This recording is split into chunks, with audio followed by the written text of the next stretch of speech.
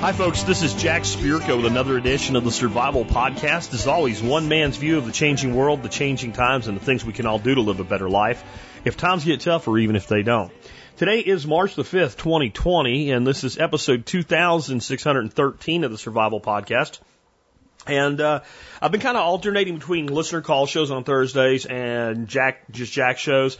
And I'm just going to tell you, every time I poll the audience on Facebook or somewhere else and say, what do you like best? It's usually the Just Jack shows. So I'm leaning toward more of those. So that's what we're going to do today. Today's show is titled Why Homesteading is One of the Best Preps You Can Make. And preps is in, quotations like Dr. Evil. Preps, right? So we're going to talk about that. And we're going to talk about it a little bit from the angle of the crisis of the quarter, which is, of course, the coronavirus, which the TV is terrifying us with on a daily basis. And I've been really relaxed about this. And I was sitting around thinking about how it doesn't make sense to me people are so freaked out in this audience. I get the general public freaking out. And I wonder if maybe part of it is y'all don't realize, I accused you earlier this week of maybe you're not as prepped as you think you are. Maybe you're better prepped than you understand that you are. And maybe the things you need to just shore up your prepping, especially for those of y'all that are homesteaders, are not the things that everybody else is doing. I made a meme today, and you've probably seen this meme used other ways, and it's an exit ramp. And you got a straight arrow, and you got a sharp exit. And the car's like swerving to take the exit. You know, it's like turned sideways, skidding to take the exit. And on the one side, I put common sense preps. And the other side, I put hoarding toilet paper and bottled water. And under the car, I put Americans afraid of coronavirus. And there's a lot of that going on. And I'll tell you what it is. Just like our government is always preparing for the last terrorist strike, right? So the terrorists get on airplanes, take the whole thing over because everybody is used to, you just do what the terrorists say, and then fly them into buildings. So then we decide we're going to make sure that no one can ever hijack an airplane with a razor knife again. Let me tell you something, folks. Guess what? You're not hijacking an airplane with a razor knife ever again. If somebody tries to hijack a plane with a razor knife right now, they get 4 or 5 guys with razor knives on a plane trying to hijack a plane. What's going to happen is the passengers and the crew are going to somebody might get cut, somebody might die, but the hijackers are going to get the living F beat the shit out of them. There is no longer a threat to airplanes from razor knives because everybody knows now that can happen. And so if somebody stands up with a razor knife, whack! Done. The end.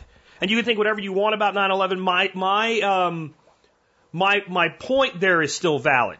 You tell me right now, you're on an airplane, some guy stands up with a razor knife, starts trying to cut people, and says he wants to take over the airplane. What are you going to do? What are you going to do? You going to let him do it? Or are you and everybody else on there that's able-bodied going to beat the living shit and shove it up his ass, right? So we're going to stop this from happening by a bunch of procedures. And see, that's what the government did. And we all go, well, that's kind of stupid because that's really not what y'all need to be paying attention to at this point. Because that's the old thing, not whatever's going to be the new thing, the innovation, right? So how does that apply to everybody freaking out about coronavirus right now? Well, the reason they're piling, bottled water and toilet paper and crap and stuff like that, is because what are the most recent disasters in memory? Hurricanes. And what did everybody need? There you go. That's why people are doing it. That's why when you look and go, what? That's why they're doing it. You have a sink. And the sink is attached to a faucet. And you turn it on and water just comes out of there like crazy. You have all kinds of access to containers. You could put as much water on the shelf as you want right now to your sink, and people are running off to Costco and buying a case of freaking water. It doesn't make any sense at all. People are out buying gallons and gallons of bleach because some internet writer told them to. And by the way, you people that keep posting pictures of stores saying they're sold out of shit, you're idiots. You're morons. You're a complete idiot if you're doing that. So you go to the next store and shit, they're sold out here too, you think? Stop doing that. Stop contributing to the crisis. Anyway, that's my PSA about coronavirus today for the intro. But we're going to talk about homesteading. And when I go through this, you're going to see, geez, no wonder he's not worried. And maybe I don't need to be worried either. Maybe the things I need to shore up are things like, how much feed for my livestock do I have in reserve? How much gas do I have in reserve for my generator? Not because the whole grid's going to go down, but because if while this is going on and there's shortages and power goes out, I don't want to lose anything that I have, like food or, livestock that are supported by some sort of electrical or what have you. So you might need to just shore up some things that are the things that nobody's shoring up. And we'll even talk a little bit about food and eating today and how the food that I eat every day that's storable is the food no one's buying even in ground zero right now. It's funny. Like, I realized today, I took a walk on the property because it's beautiful out. I'm going to tell you the truth. As much as I love doing the show, I don't want to work today. I wanted to take today off. I was like, man, this would be a great day to finish cleaning up my aviary and start tearing out the greenhouse. I mean, really, like, it is absolutely, after yesterday being another mud day and cold as shit, it's beautiful. So I'm walking around my beautiful property. I'm watching fruit trees blow up everywhere. I take a handful of fish pellets and I throw them in my tank and I watch my fish come up and eat them and I'm like, no wonder I don't give a shit. And we're going to talk about that today. Before we do, let's do our quote of the day, which fits right in with homesteading. And it's by one of our founders and one of our first presidents, not the first, but the second, Thomas Jefferson, who also is the author of course, one of our founding documents in the Declaration of Independence. What did he say about homesteading and small farms and small holdings?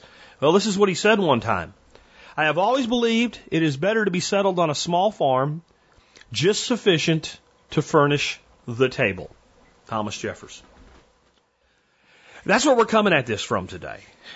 A people who are able to provide some level of their basic sustenance from where they live are stable. Jefferson also said something, I couldn't give you the exact quote off the top of my head, but it was something that basically the best part of a state is a self-sufficient population on small holdings. It's not the way he phrased it at all, but that was his point. Jefferson was never big on statism. Wasn't a real big fan of the state. Thought the state was a necessary evil. But he also understood the purpose of a state, in his mind, was to protect the rights of individuals. And that one of those rights was the right to property. And that if you had a society built of small holdings, you had a very stable society. Because people had their basic needs met. And that's what we're talking about today. Before we do, I want to say one more thing about coronavirus because it amazes me how irresponsible reporting is. So I saw a thing last night. When I first saw the headline, my bullshit detector went off, but my concern detector went off too. Like, which one is it?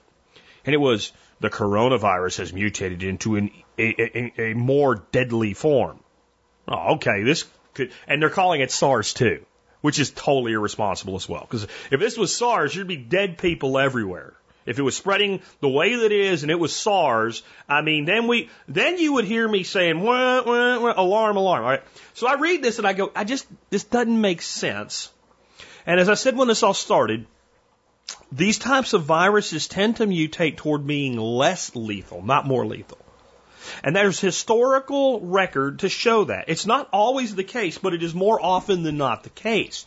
And the reason is the more lethal a virus is, the worse it is for the virus.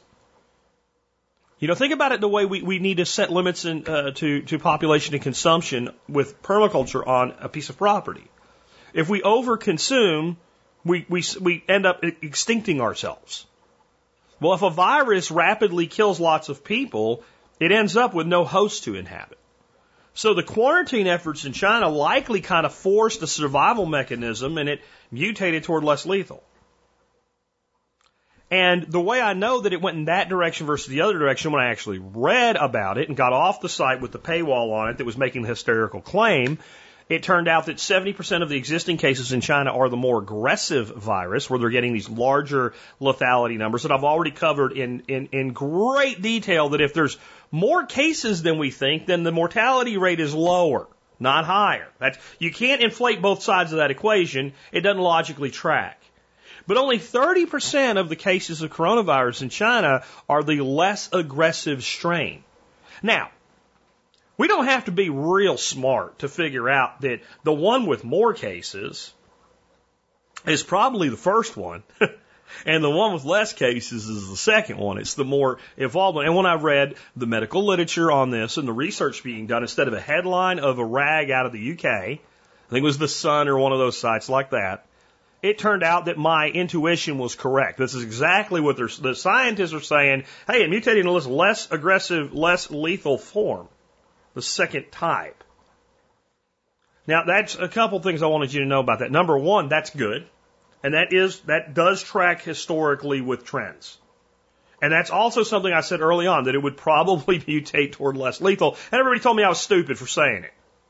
I'm not saying don't worry about it at all now. It's all okay. Never know and then forget it. No, you still need to be prepared, which you should be anyway. Okay? But I am saying it seems to be following what's historically normal. And this is usually what happens. And it's one of the reasons that I'm not as panicked. But today's show is not about coronavirus, but I want you to think about coronavirus and how it applies to whatever we cover today. So let's start off with the concept of homesteading. Like, what is homesteading? And I've been talking about homesteading for a long time, to the point where I've actually accused, you're not the prepper or the survival podcast. You're the homesteading permaculture podcast. Yeah, because homesteading's prepping. Do you know the first time I talked about homesteading as a standalone subject on this show? July 2008. It was episode 20, and it was called From Home to Homestead. And it was based on the concept of changing your home from what it is for most Americans. We're taught that our home is our greatest asset. For most Americans, their home is their greatest liability because they could not service the debt on it for 90 days if they lost their income. And then they end up completely bankrupted and they have their credit destroyed and they end up with no capacity to borrow. And it's just a mess. And whenever that happens to a lot of people, you can't even sell the supposed underlying asset. You find out it's a liability. But if we actually make the home into a producer instead of a consumer, then we actually change that equation and the home becomes the asset that we're taught that it is. And we do that with a variety of things. But number one, we increase what our home and land produces for us. Most people's home and land produces nothing. It provides, but it doesn't produce. You understand the difference? You go home, you got a wall, you got a roof, you got air conditioner, you got a refrigerator to keep your food in. You know, maybe you got a couch for your dog to sleep on while you're not at home, whatever, right? Litter box for your cat to shit in. But what does it give you other than a place to be? And for most Americans, the answer is not a damn thing. But if we just put a garden in, just a couple little 4x4 raised beds in the backyard, now produces vegetables and herbs. Now, we're not done yet, but you understand that we've taken a step. Now I can say, what does my home produce for me? Well, it produces food. Okay? We also have to reduce what it consumes. There's a lot of ways that we do that. We start off with, buying the damn thing in the first place. Most people spend more money than they should on a house. They buy homes for the wrong reasons. They buy them for neighborhoods, the quality of the school system and all. I'm not suggesting you buy a home in a place where the schools are absolutely awful and you're going to have to put your kid in a bulletproof vest to send them to school. I'm just saying a lot of times what people call a better school district is only a better school district because you get better scores there. Which actually might make it harder for your kid to get into college if that is in their future. Believe it or not. Believe it or not. I'm serious, because a lot of the public universities actually make the requirements to get in higher for kids that go to better schools, if you measure them on test scores alone. Found that out when my son went to college. Just interesting. It didn't really affect us, but it was interesting to look at it and go, wait a minute. The lower your class rank, the lower your test scores need to be get in, and the lower the quality of your school, the lower your test scores need to get in. No wonder we have a problem with college, but that's another thing. But we don't buy because of that. We don't buy because, there's lots of places to spend money we don't have. It's right down, you can walk to shopping or something like that. We buy the house because it's going to provide the best home for us, not the best house for us. When we look at a home, we start looking at the totality, the land, where it is, what the cost is. So one way our properties consume is they consume economically. We buy a house that's too expensive with property taxes that are $15,000 a year. And some of you just almost died right there. Forget coronavirus, almost gave you a coronary heart attack. I know a family that was paying over $12,000 a year on property tax on a 3-bedroom, 2-bath on a half-acre in New Jersey. And it was not a crappy house or anything. It was a pretty nice house, no nicer than what I own. And that was in the 90s. So I don't even want to think about what their property tax bill would be today if they're still there. That home is consuming too much. So while we want to shore up things like energy usage and stuff like that, we want to buy smart in the first place, where there's a possibility to shift the ratio into our favor. Think about it this way. If you go out and you pay $100,000 to set up a very small hydroponics greenhouse, you can never get an ROI off of it. You can never grow enough food to pay for that $100,000. But if you put in a great big giant greenhouse and hydroponic system for $100,000, then you can eventually pay it off by selling produce. Start thinking about your property in the same way. So right from when we go in, we want to reduce consumption and increase production. Then we also want to store sufficient resources to keep things running. So if we have a flock of chickens, we don't want enough feed until next week. We want enough feed for the rest of the quarter. And by the time we deplete half of it, we want to resupply. That way we're not worried about the chickens during a crisis. They're going to eat. We can always ration them, make them forage a little harder. So we want to do things like also consider storage, the forage that we build up over time for them. And we keep our flock size right so we're not over consuming. That lets the land continue to produce. One way you don't destroy production is through the lack of overconsumption. Got it? So we want to keep resources both in the living systems and in the true storage systems enough battery to run 60, 90 days if we can't leave. Then we want to have the skills and knowledge to build or make what we need and to fix what breaks. That's part of being a homesteader. You can't just go buy a homestead off the shelf and expect to be happy. And what I mean by that is imagine if somebody started like pre-built Homestead Inc. Instead of buying just a house, when you moved in, you had a chicken flock, you had an aquaponic system, you had a little pond, you had a garden plot and all that. That might be a cool thing, and it might actually even work. But unless you have knowledge to go with it, you're sunk. You're worse off than just buying a postage stamp lot in a suburb and building a tiny homestead of your own. Then if you buy something like that and don't know what you're doing, you are going to go negative so fast and you're going to end up miserable. And if you get lucky, maybe you'll be on Learning Channel or Discovery or whoever has that homestead rescue show. Maybe. When you actually build things, you know how they work. And that means when they break, you know how to fix them. It amazes me how much I know about my property. And when something goes wrong, like if somebody's here and says, well, this is going on over, I already know not only what actually is wrong instead of what they think's wrong, I already know what needs to be done. One, to stop the bleeding, and then two, to fix the patient. Because I built it myself. So homesteading is not just about the stuff, but the ability to service, maintain, build, correct, expand. And then we want to develop small enterprises, entrepreneurial activities, etc. If you go back to the heyday of homesteading in this country, long before there were 50 states, when people were still settling and going west for 40 acres, no one in this country wasn't on some level an entrepreneur. And some piece of that entrepreneurship came from their holding. And so that's homesteading in a nutshell. Increase what your home and land produce. Reduce what your home and land consumes, store sufficient resources to keep things running, have the skills and knowledge to build or make what you need and fix what breaks, and develop small enterprises and entrepreneurial activities. And today you have so many more entrepreneurial activities that could be done.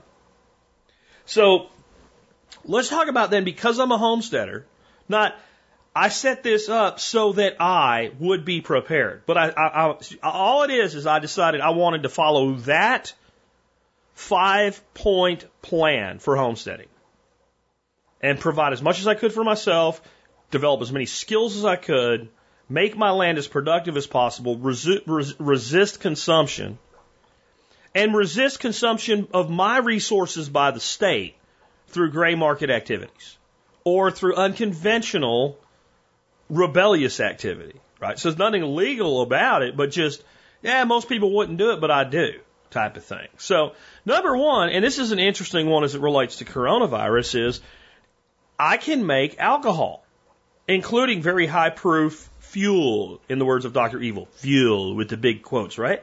I can make that. And I can make it from sugar. Let me tell you what.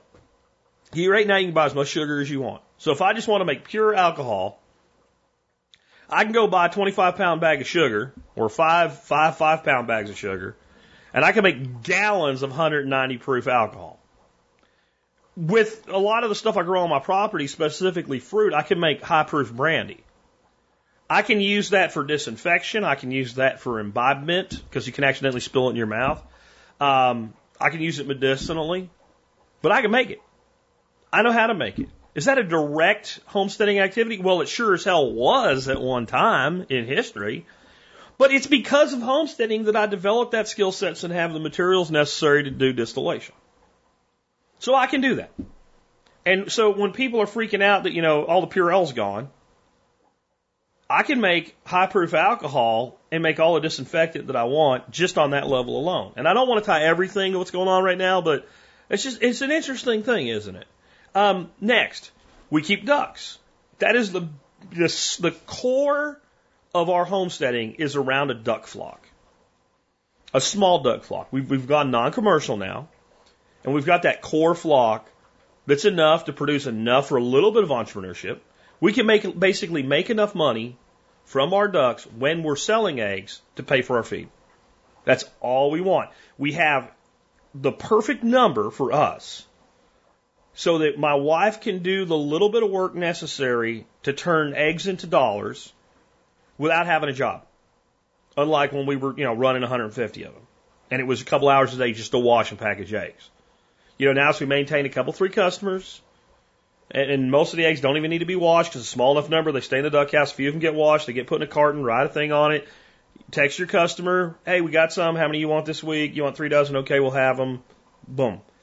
They pay for themselves. There's an entrepreneurial thing there. But from a standpoint of, let's say that I don't want to sell any eggs because the virus mutates into the dog-faced pony soldier virus. Okay?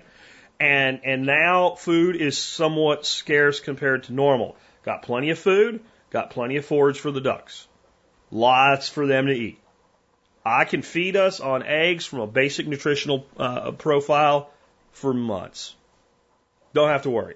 Got fat, got protein, some of the highest quality nutrition you can get.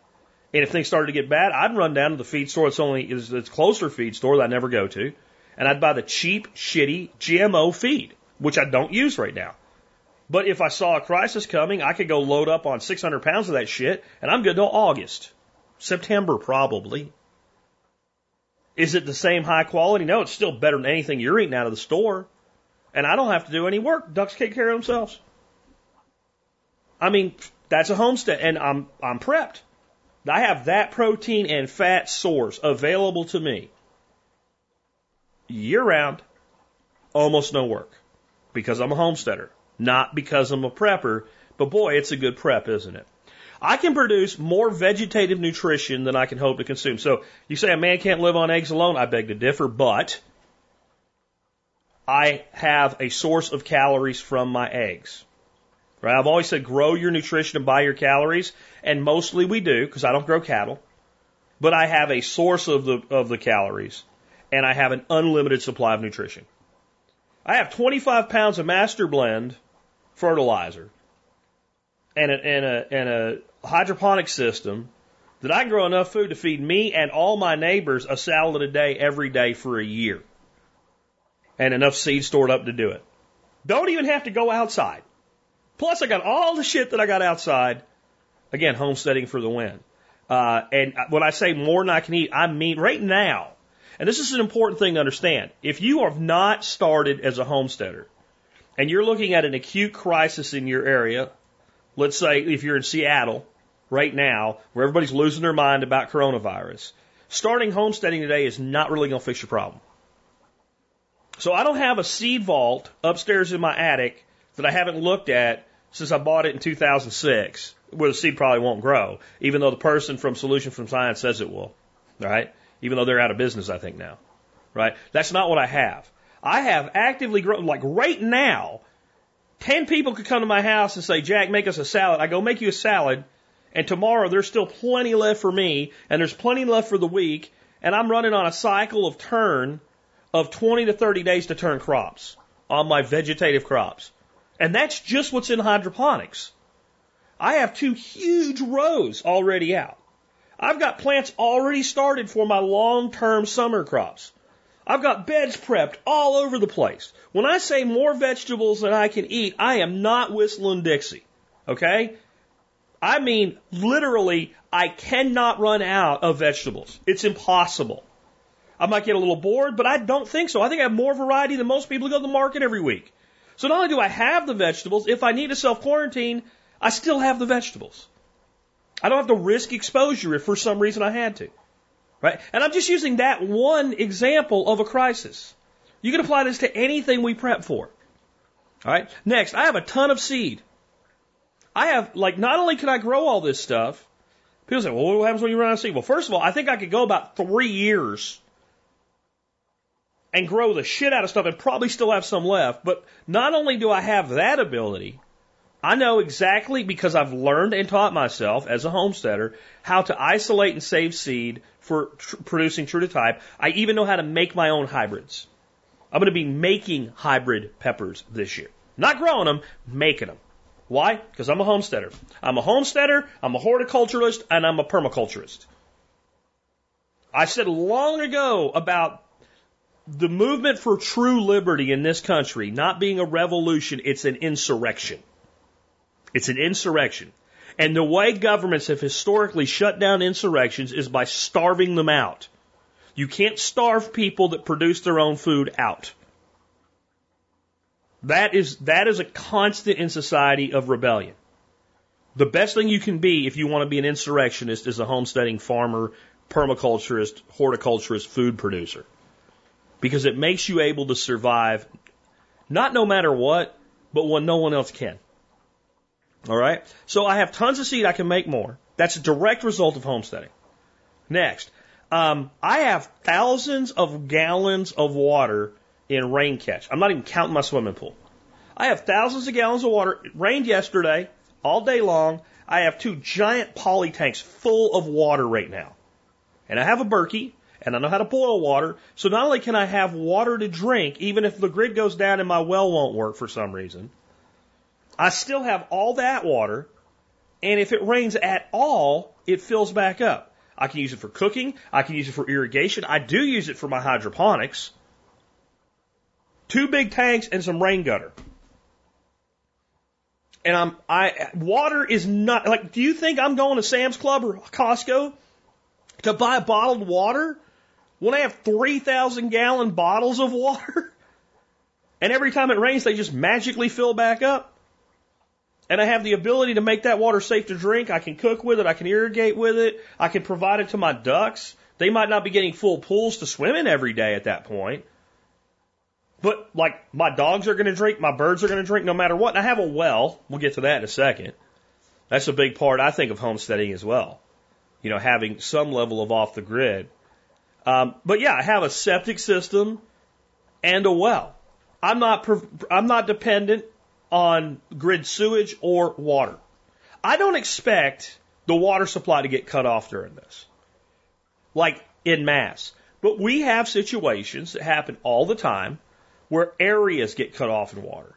And one of the problems we can have, and this is what happened recently, I think it's in Austin or near San Antonio, somewhere in Texas, where people went crazy because they got coronavirus scare and a main water line broke at the same time. So everybody went crazy. Wouldn't even look out the window. Don't care. Got a well, and if the power goes out, generator runs, well pumps, plus I got 3,000 gallons, and that's not even counting my 24,000 gallons of water sitting in my swimming pool. Make swimming pool water. Yeah, and I can purify that too. Berkey takes chlorine right out of water. Can throw it on the stove and burn it, and I got a giant propane tank, mostly because this is a homestead. So the grid can go out, I can cook, I have water, I can purify water, I have electricity, I can run my pumps, I can run a damn air conditioner. I have a bunch of gas stored, I have a bunch of diesel stored for my truck. My truck produces electricity. Most of this stuff is because I'm a homesteader. So, the next thing is, am I talking about growing food? I can grow food indoors year-round, 24/7, 365. I can grow food in my greenhouse. I can grow food outdoors most of the year. I know how. It's not theoretical. I've been here living this way for almost 7 years now. I know my property. I've put the systems in, and I know not only can I grow food outside through these months, I know where and what to start with because I'm a homesteader. I didn't just move in and say one day if something goes wrong, I got all this stuff available. I started building those systems the day that I got here. I started eyeballing where the systems would go before I closed on the property. I bought the property because I knew it would do these things for me. Homesteading is prepping, right? Fruit season is about to come. Now, I don't eat a lot of fruit, but if I needed calories, here it is. It also, that fruit again can be turned into fuel, right? Fuel, right? And it can feed livestock. So I'm fixing to have fruit all over the property. All the fruit trees are in great big blooms right now. And wild edibles are about to go crazy. I'm about to be living for a couple weeks on white blossoms off of the freaking locust trees.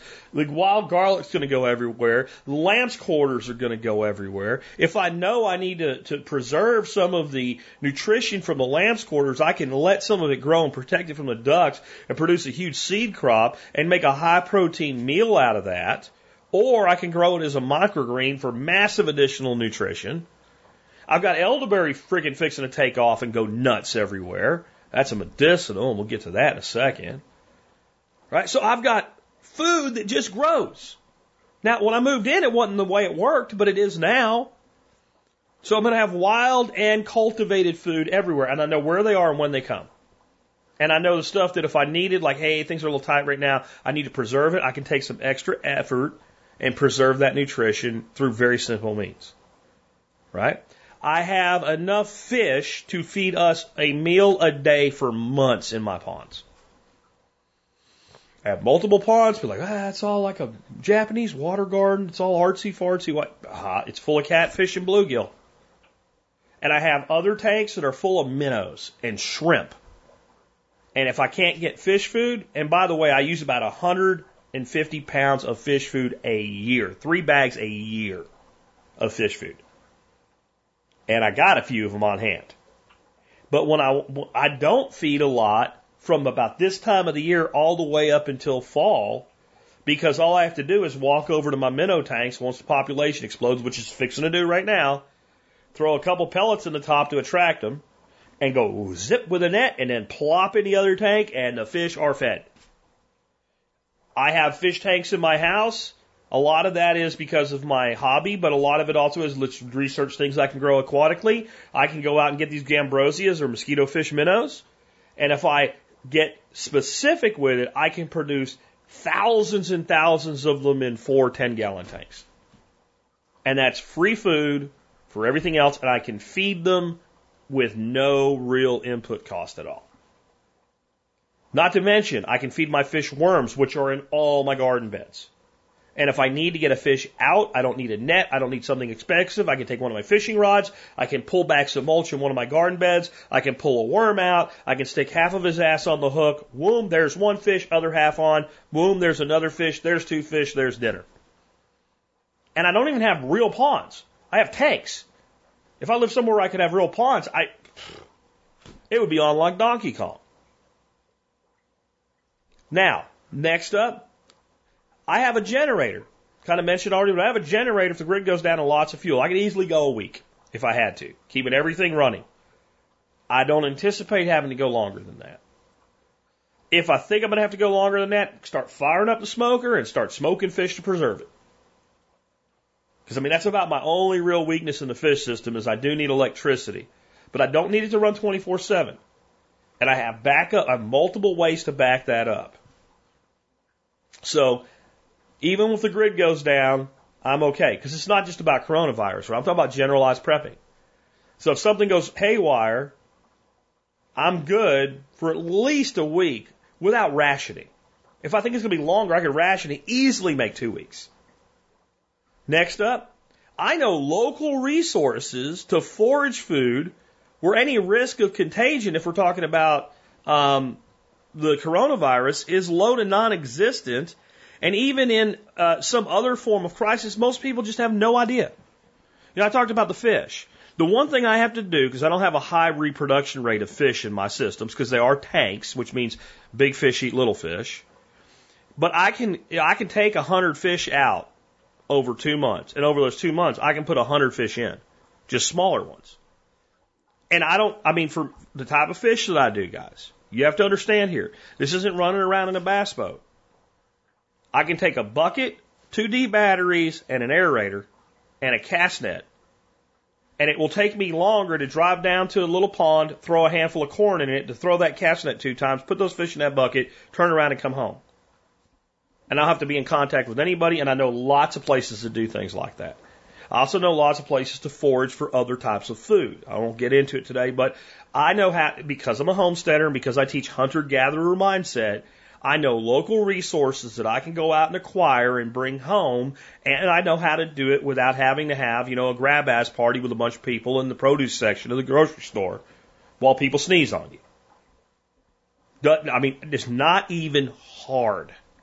Next, I have herbal medicine knowledge. And I said for years and years, there are things that you need a doctor for, and if I have, walking pneumonia and I think I'm going to end up dying, I'm going to a hospital. But, just the fact that I know how to make elderberry syrup is valuable. And the fact that I can grow elderberries is valuable. The fact that I have a shitload of elderberries dried and a shitload of elderberries in the freezer while people are paying $20 a pound for it on Amazon because everybody all of a sudden is an herbal expert and they read an article somewhere about elderberries makes me feel pretty good. And it's not just coronavirus. Again, if I'm stuck here, if I don't want to leave, I know how to deal with mild problems through the use of herbals because I'm a homesteader. Now, it's one of those areas that I've gotten particularly interested in, that I've studied a lot, that I know a lot about, read a lot about, practiced a lot. But it's all because I'm a homesteader. And most homesteaders do learn basic herbal medicine because you start looking for what resources I have and you're like, well, there's plantain grows here. Oh, that's an herb. Oh, that has medicinal value. Oh, I bought these elderberries. The best thing I can do with them isn't to make pie or jelly or meat. Well, meat's pretty good, but to make a medicinal out of them. This is comfrey. What is comfrey good for other than feeding ducks and using as a mulch and as a green manure? Oh, it's a dermal regenerator. It's good for scrapes and abrasions and sprains and strains, twisted ankles, busted knees.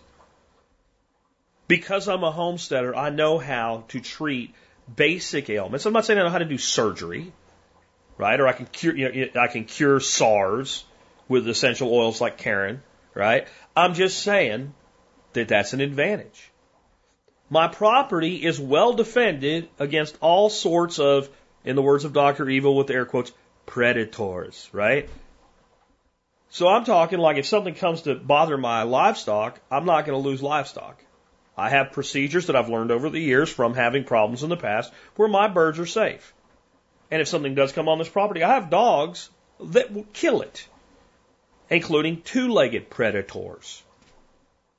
So my property is gated, fenced, defined, and well defended. That's pretty nice. That's pretty nice if you have a resource shortage. I didn't do that because I think somebody's going to come try to take my stuff. I did that because I'm a homesteader and I want to run livestock and I want to have dogs and I don't want to have to stay out there with an airsoft gun shooting the egret that keeps coming trying to eat my fish.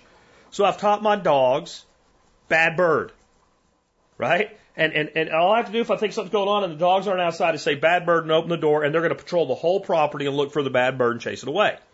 If it's a hawk trying to eat my ducks, they're going to chase it away. If it's some poor stupid vulture just wanting to hang out on the phone pole and just kind of sit there and look for something dead that I don't really mind, he's getting chased too. Sorry about your luck, dude. Dogs don't understand. Bad birds. If there's a person trying to climb over my fence, God help them. I mean, seriously, to God help you if you try to get into this property with specifically 2 of my dogs when you ain't supposed to be here. They will eat your lunch and you will be lunch. I mean, That's nice. But that's not because I'm like, they're coming, man. They're coming, man. It's the FEMA guys in the blue helmets. I got to train my dogs to attack blue helmet. No, it's just like, I need my property defended. Now I don't have to worry about that. I'm not saying that, if somebody runs an armed assault, that's going to work. I'm saying general day-to-day security concerns. I got a pit bull and a pitski. I got an old-ass German Shepherd that's pretty useless now, but if you don't know he's old, you don't want anything to do with because he's 150 pounds. And eventually, as he goes off to the Rainbow Bridge, he will be replaced. This property will always be defended, not because I'm paranoid, because it's necessary. So then it's not a concern. And see, so much of this stuff, it's not, I did this to be prepared. I did this because I wanted to live this way. And now that concern is addressed. That's what homesteading is. This is why the homesteading generations of the past got by so well even during things like the Great Depression. It wasn't because they got ready for the Great Depression. They built a life that was resilient to the Great Depression. Maybe they couldn't have some of the luxuries, but hey, we're going to eat tonight, and we're going to eat well enough that we're going to be able to feed the neighbor that is not quite up to speed yet. That's what this country was built on. And I have knowledge and resources for multiple ways to preserve food. So, I am on grid electrically. And even if we have electrical outages, it's not going to be the coronavirus made the power go out. If you understand anything about our electrical grid, what takes out our electrical grid is storms and idiots with backhoes. And in the grand scheme of things, in the worst of conditions, it's short-lived. The worst I ever experienced was 18 days in the middle of a massive ice storm in Hot Springs, Arkansas. And when it finally cleaned up enough to go into town and our power was still out, we decided to go down to Cracker Barrel and have breakfast. Dorothy and I did, just to get out. A little bit of cabin fever. We were about 8 days into it. And the stories we were hearing people tell, because they finally got out too, about how miserable they were. And some of them already had their power back, but they had so many other problems now they were trying to fix. We heard people talking about how, boy, I should have checked my, even people that had generators, that turned them on in years. And when they tried to start them, they wouldn't start. They had bad fuel lines, whatever. Like, we were hearing all this stuff and we're thinking, damn, we're spoiled. Because this happened during Christmas time. We had the lights blinking on the Christmas tree and we're watching football games because we were homesteaders. So we weren't homesteaders because we were preppers. We were preppers because we were homesteaders. And if you know how to preserve food, all this gets turbocharged. Because in a downturn, some sort of situation puts a stressful situation on you.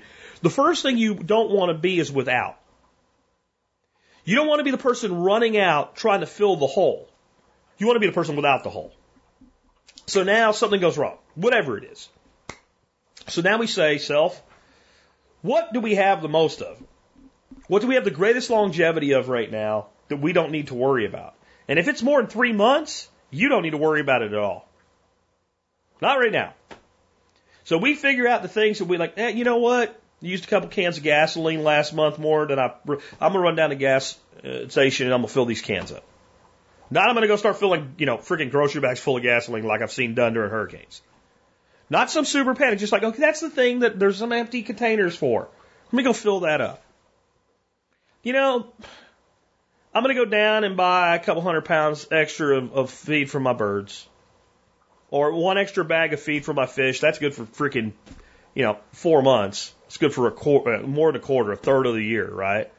I don't really need anything else. And then you start saying, well, if this starts to kind of be a problem, it's going to be longer duration. Well, while I'm kicking back and living a good life in spite of the tough times, and I'm going through this period of plenty, let me preserve this stuff so if things get really stressful, I don't have to keep trying to make more. So preservation knowledge. And who is a homesteader that doesn't learn to dehydrate, to can, to flash freeze, to ferment, Like, you see what I'm saying? Like, all the things that benefit you during a time that being a prepper pays off, being a homesteader makes second nature. And since I've been teaching this for 12 years, that's why I've been really relaxed about this. I expect that if you're students of this philosophy, that you have, I don't expect everybody to be where I am, but I know some of you are, I know for a fact, there's a couple people out there that I've seen freaking out. You're better off than I am. You have more resources than I do, and you're still freaking out. And I think, again, it's not so much, as I kind of picked on some people for earlier this week, that it's that you're not as prepared as you thought you were. It's you're more prepared than you realize you were, and you're focusing on the wrong things. Because I'll explain it another way, too, the way this shit happens. And it's a weird thing, but it has to do with the way we handle food for our workshops here at the farm when we bring people out, once a year for our big workshops. So I promise you, no one complains about not being fed enough here. And in the end, people are like, man, there's just too much food. We used to have a problem when we first started, as we were learning to manage and run a workshop. We'd put all the food out, and we just put tongs out and get your own food. And we would end up with the last few people in line scraping the bottom of the barrel and not having much of the main, meats and stuff like that. So we put a stop to it, and we started feeding people with servers. So you come up and you get a couple pieces of brisket, a couple pieces of sausage, and a couple of quail eggs. And we already figured out these are the portions we can give out. This is going to feed everybody, and there's going to be leftovers. And then once we're like, did everybody get a plate of food? All right, we put everything out. Take whatever you want. Never run out of food. Isn't that interesting? And what we also noticed is before we started putting that control in place, if the first guy in line went heavy on one thing, almost everybody behind him went heavy on that same thing. This is what happens. People go to the grocery store, they go to Sam's Club, whatever, I'm going to pick up this, I'm going to pick up that, and they see a guy with 4 cases of water. Oh, I better get some water. And monkey see, monkey do, and all of a sudden there's no water left, and then some dumbass takes a picture of it, puts it on social media, and goes, oh, I gotta get water. Does your sink work, stupid? Seriously. Does your sink work? What are you doing? You don't even know. And this is what causes this type of thing to go crazy. It's this idea that since somebody else is going after this resource, I need to go after this resource too, even if you are already good to go. How many bottles of water do you need? How much wiping of your ass is necessary? How many loaves of bread can you have before it all goes bad? Milk has kind of a shelf life too. Like when you homestead, so much of this is already taken care of, and I just wonder how many of you that are really worried about this don't realize how well prepared you actually are. Next, I've always said there's no downside to prepping, and I would say homesteading is a kind of prepping. In fact, homesteading is almost auto prepping. Like you cannot care about prepping. You can say, I'm not a prepper, not a survivalist, don't care. You go homestead, you're going to be 90% prepped. Because real quick, you're going to start having stuff happen. Like, shit, I'm out of feed for my chickens. This sucks. I thought I was going to sit on my ass and watch football. Well, now I got to get my ass in my truck and drive down to the feed store and get some food. Screw that. And next thing you know, you're like, I'm going to store food. So then you stack up a bunch of bags of food. You go out to feed your chickens one day. Whatever you have open is empty. So you go get another bag, you pick it up, food goes all over the floor. What the hell? So you look and there's a hole in the bag.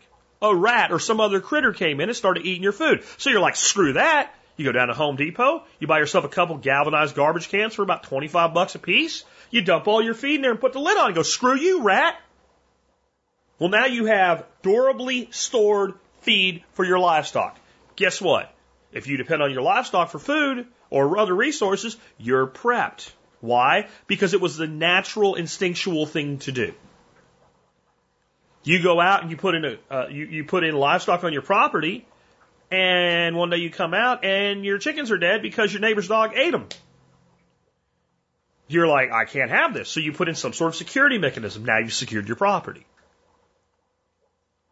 You go and you put a garden in, and you don't want to use things like artificial fertilizers, so you start composting. Now you have a waste disposal system. And you can just keep going. When you homestead, you prep. It's almost impossible for those two things to not overlap. You're producing surplus that needs to be stored. You're creating a process that needs to be planned for. What is prepping if it's not you're creating a process that needs to be planned for and seen to? Keep in mind that we may have shortages on some things, but not all things. And this too, whatever this happens to be, it just happens to be coronavirus right now, will pass. And the big thing about that when it comes to homesteading is, I don't remember what blog I read this on, but I read this years and years ago, and I covered this back when I was still doing the show from my car. And the guy that wrote it, you could tell, like, he wasn't a great English scholar. Because he wrote it like, blah, blah, blah, C, right? But he made a very accurate point. He's like, if there's a food shortage, but you have food, you can always figure out how to get more food before the food that you have runs out.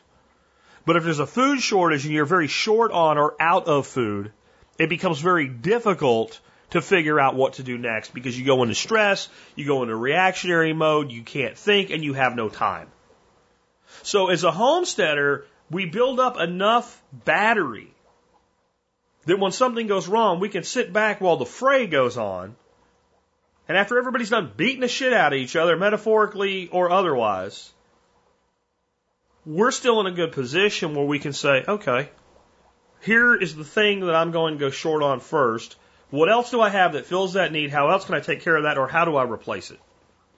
And I only have this one thing or two things at a time to think about. And it damn sure ain't bottled water and toilet paper. By the way, my wife, from the time that I got her on board with prepping, has been a hoarder of Charmin.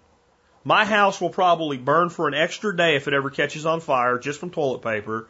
Y'all can have your toilet paper. I am not worried. I am good to go. That has nothing to do with homesteading, but my point with that is if you get your spouse on board with something and they are really good at making sure one thing never runs out and it's not something you really thought was important like Charmin, you just shut up and get your ass out of the way, Jack. And you let them do that thing because it gives them something and that makes them buy in. You don't ever tell them their idea is stupid unless they want to go buy 4 cases of toilet paper right now at Costco where you know they don't have it in Seattle. Okay? Right? So normal day to day, peacetime, they get this one thing they say they need to do because I'm sitting here going, boy, that was a good idea. I don't know that I would have really thought about, not to the level she did anyway. And the thing about homesteading that really drives all this home and the philosophy I've been teaching since day one, and again, the first deep dive into homesteading we did was episode 20. It's not new. It's not like, gee, I just thought of this. This is episode 2613. We are 7 episodes short from it being 2,600 episodes since the first time I talked about this. And guess what this all is? Homesteading is helping me and will help you live a better life if times get tough or even if they don't. My life is better every day of the year because of everything that I said today. The difference is my life stays better even if times get tough. And so if you have been dabbling with homesteading or thinking about it, I think any time's a good time to start. You might find certain things in short supply right now, but it probably isn't what you need. It just you do have to think, right? Don't go out and spend a bunch of money on stuff to start up a homestead from zero if you're broke and you're short on resources. That is not what to do right now. But if you are a homesteader, or if you've been building a homestead, start to assess what it's doing for you and do start to tighten up its real value. We have so many people that, like when you evaluate what they're doing, you're like, you don't have livestock, you have pets. And I have pets too. They're dogs. I mean, even my cats have a job. And I'm telling you, my cats, as long as I keep the bird feeders full, I can feed them 3 times a week and they would be good. They do not have a big feed bill. Oh my God, they're killing birds. Yeah, so do I. Have you ever been to a dove field in Texas in September? There's feathers everywhere. Just like my cats do. Right? I mean, I'm not real excited about the fact that they take out some birds, but my point is, if times are tough, I'm not worried about the fact that Dana ate a cardinal. And that cat can take care of itself. My ducks forage for more than half of what they consume, and they produce incredibly high nutrition. I do not have pets. I have a livestock, right? When it comes to those animals. And you have to start thinking that way about your homestead. I don't have a hobby. I have a production system that masquerades as a hobby. I enjoy it, so it gets to be a hobby, but it produces food, and it produces more than it consumes, so it is a net positive. You do that, and you build your life that way, and you find yourself, when everybody's losing their heads, you're not. And I think with all of the panic that's been going on this last month, what I just said there, before I wrap up, I want to play something for you. I'm not even going to tell you what it is, except I will tell you it is a poem. It was written, well, I'll tell you what it is, because come on, right? It is a poem. It was written by a gentleman named Rudyard Kipling. And the poem's called If. And I'd like you to think about this as you hear this right now. In regard to everybody losing their minds because the TV told them to. If you can keep your head when all about you are losing theirs and blaming it on you, if you can trust yourself when all men doubt you, but make allowances for their doubting too, if you can wait and not be tired by waiting, or being lied about, don't deal in lies, or being hated, don't give way to hating, and yet don't look too good, nor look too wise. If you can dream and not make dreams your master, if you can think and not make thoughts your aim, if you can meet with triumph and disaster, and treat those two impostors just the same, if you can hear the truth you've spoken twisted by knaves to make a trap for fools, or watch the things you gave your life for broken, and stoop and build them up with worn-out tools. If you can make one heap of all your winnings and risk it on one turn of pitch and toss, and lose and start again at the beginning, and never breathe a word about your loss. If you can force your heart and nerve and sinew to serve your turn long after they are done, and so hold on when there is nothing in you, except the will which says to them, hold on. If you can talk with crowds and keep your virtue, or walk with kings nor lose the common touch, if neither foes nor loving friends can hurt you, if all men count with you, but none too much, if you can fill the unforgiving minute with 40 seconds worth of distance run, yours is the earth and everything that's in it, and which is more, you'll be a man, my son. Then yours is the world and everything in it. Isn't that interesting? Those words are over 100 years old now. Yours is the world, if you can keep your head when everyone about you is losing theirs. Homesteading isn't the only way to do that, but it's a way to do that. And I invite you to consider making your own way, and the others will follow, and the fact that there is a better way to do this when it comes to the way we live our modern lives. With that, we've wrapped up another episode of the Survival Podcast. If you've enjoyed this show today or over the years, I do recommend that you help support us in a very simple, easy way. And that is just when you're going to buy something online, go to tspaz.com first and start your shopping there. If you do that, you help support us in the work that we do. It's painless, it doesn't cost you any extra money, and you can see all the stuff that I've reviewed, but it doesn't matter what you buy, it just matters you start there. Now, the item of the day that I have for you today, I did pick in light of freaking out people about coronavirus and stocking up. Because it's interesting. People are stocking up on stuff that either is perishable or they don't need or they generally don't use. So people are buying a whole bunch of like beans and shit. Like it's stupid what have happened at bean prices on Amazon. It's just dumb. And the people that have never made a dry bean in their life. Though I'll tell you, when I went to the store the other day, there was nothing off the shelves. I did find a picture just before I do this, right? I found a picture. This is great. A news agency went to show that the food was all being wiped out in the store, and it wasn't. The store they picked, like there was anything you wanted was there. So they cleared the shelves, and somebody took a picture. They got all their shit set up, and they're taking a picture of it to show the shelves wiped out. But you can see the table in the background that they set up to move all the food to. Just gonna say. But what nobody's buying is things that actually keep long term and provide lots of calories and lots of nutrition. Like my item of the day today. Wild Planet mackerel fillets. I'm going to say because sardines would be great, by the way. But a lot of people like sardines don't really, there's just a distinctive fishy flavor and a certain texture of sardines. I like it, but I understand when people say they don't. Wild Planet mackerel fillets do not have that flavor profile at all. They do taste like fish, but they don't have that fishy taste. And they're very firm. That's the firmest canned fish I've ever eaten. And they remind me a lot of like high-end, very expensive tuna that's jarred, not canned, from like Italy, directly from Italy. Like it's that kind of quality. But it's inexpensive. They're awesome. They taste great. They're packed in olive oil. They are a low-level feeder, so they don't have a big mercury risk. They have certainly way less mercury than tuna fish. And one can, 180 calories, 11 grams of fat, 21 grams of protein, 0 grams of carbs. And the fats coming is omega-3s and high-quality extra virgin olive oil. Meaning if you're growing your vegetables and you want to make a salad out of this, you have your protein, you have your fat, and you have your salad dressing. Throw some herbs, drain off the oil, right?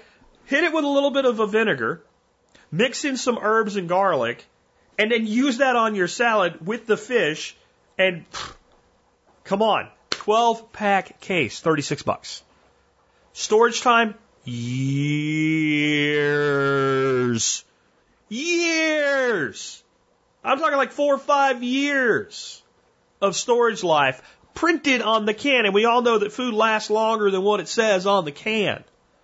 Check these things out and look for other. If you want to right now, you feel a little bit exposed because of your food storage, look at things like this.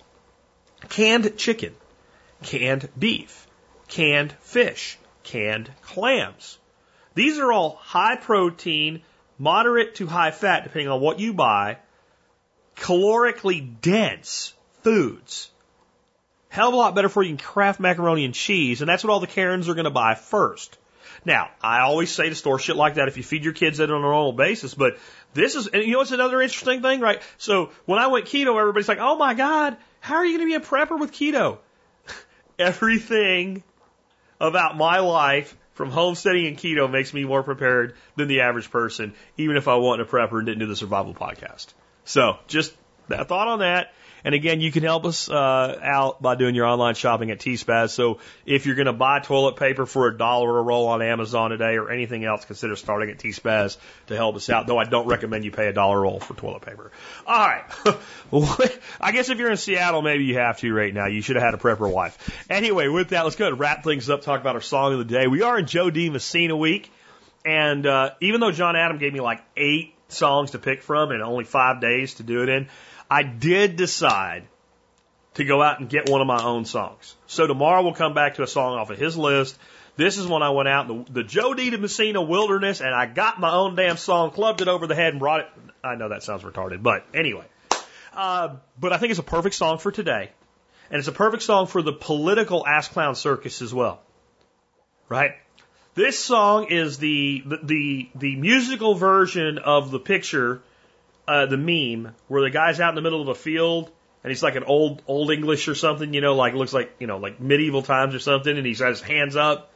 And I won't say the word, but you'll know what the word is when I say the initial instead. It says, "Behold the field in which I grow my F's, and you will see that it is barren." right? This is the musical version, rated G version, or at least PG version of that song for the radio. It's called My Give a Damn's Busted. Now, in the context of the song, she's a woman that broke up with a guy who feels bad about it and wants her back or something like that. And nope, nothing. My give a damn's busted. But I'm a big believer in, taking a song to mean whatever you want to mean for yourself. And when it comes to all the crazy shit that the TV's hyping right now, from coronavirus to the ass clown circus, the fake Indian dropping out and giving a speech that shows she can't do anything without looking awkward, all of it, I don't care. I care a little bit here and there, but in the general grand scheme, my give a damn is busted. My life is great because I built it that way. Yours should be too, and if it's not, keep building it. The world isn't ending. You're going to be okay. The longer you build and the more you build and the more you take control of yourself, the more insulated, the more inoculated you become from the real virus to be concerned of. The virus of society's systems invading your life to the point where you're controlled by others. I'm not. I don't want you to be either. That way one day you'll also be able to say, if you can't already, my give a damn is busted. With that, it's been Jack Spirko with another edition of the Survival Podcast.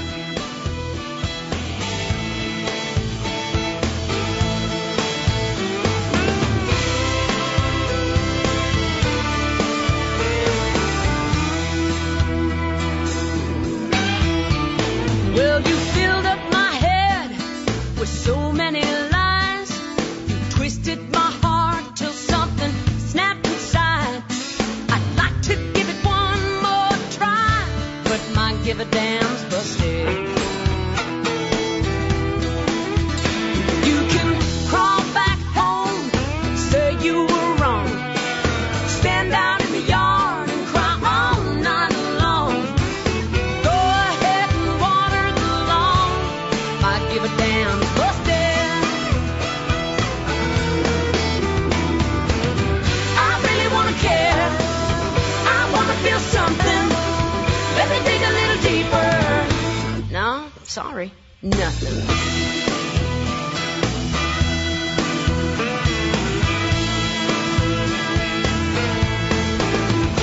You can say you've got issues. You can say you're a victim. It's all your parents' fault. I mean, after all, you didn't pick them. Maybe somebody else has got time to listen. My give a damn's busted. Well, your therapist says it was all a mistake, a product of the Prozac and your codependent ways. So, who's your enabler these days? My give a damn's busted. I really want to care. I want to feel something. Let me dig a little deeper. No, still nothing.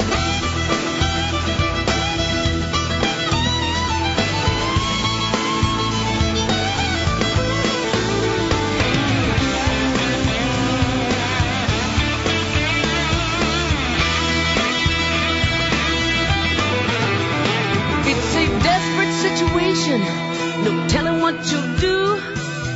If I don't forgive you, you say your life is through. Come on, give me something I can use. My give a damn busted. Well, I really want to care. I want to feel something.